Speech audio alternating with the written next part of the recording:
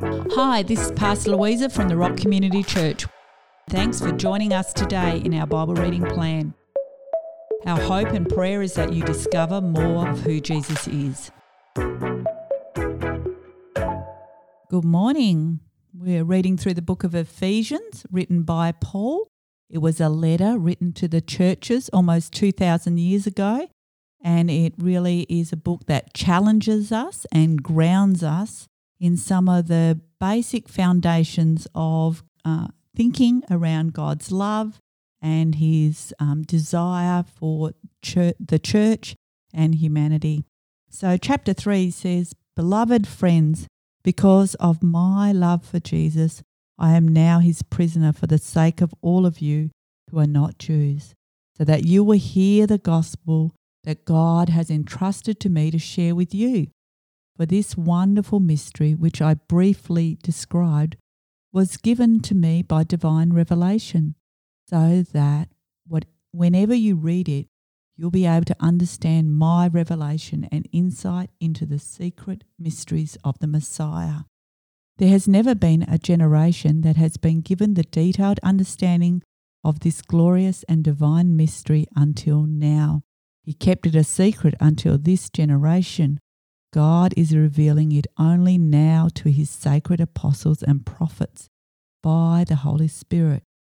Here's the secret. The gospel of grace has made you, non-Jewish believers, into co-heirs of his promise through our union with him.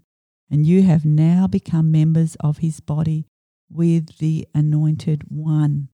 Just jumping down to verse 9. "My passion is to enlighten every person to this divine mystery.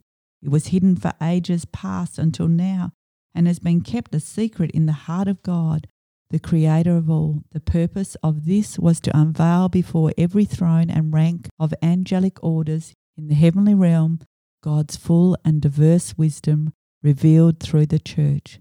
This perfectly wise plan was destined from the eternal ages and fulfilled completely in our Lord Jesus Christ, so that now we have boldness through him and free access as kings before the Father because of our complete confidence in Christ's faithfulness. My dear friends, I pray that you will remain strong and not be discouraged or ashamed by all that I suffer on your behalf, for it is for your glory. So I kneel humbly in awe before the Father of our Lord Jesus, the Messiah, the perfect Father of every father and child in heaven and on earth. And I pray he would unveil within you the unlimited riches of his glory and favour until supernatural strength floods your inmost being with his divine might and explosive power. Then by constantly using your faith, the life of Christ will be released deep inside you, and the resting place of his love will become the very source and root of your life. Then you'll be empowered to discover what every Holy One experiences, the great magnitude of the astonishing love of Christ in all its dimensions. How deeply intimate and far-reaching is his love. How enduring and inclusive it is. Endless love beyond measure that transcends our understanding. This extravagant love pours into you until you are filled to overflowing with the fullness of God. Never doubt God's mighty power to work in you and accomplish all this.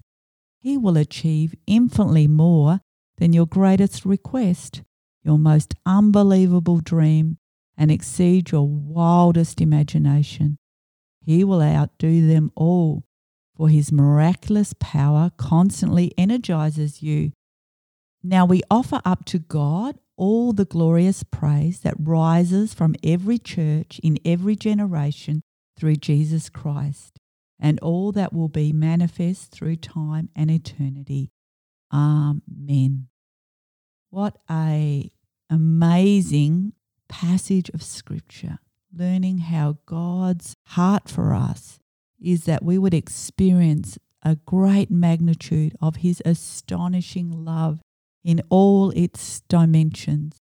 And so today I join Paul in praying this prayer for you and for me, that we too would experience this great love that is so high and wide and deep, an endless love that is beyond measurement and that transcends our understanding, and that this extravagant love will be poured into our hearts today.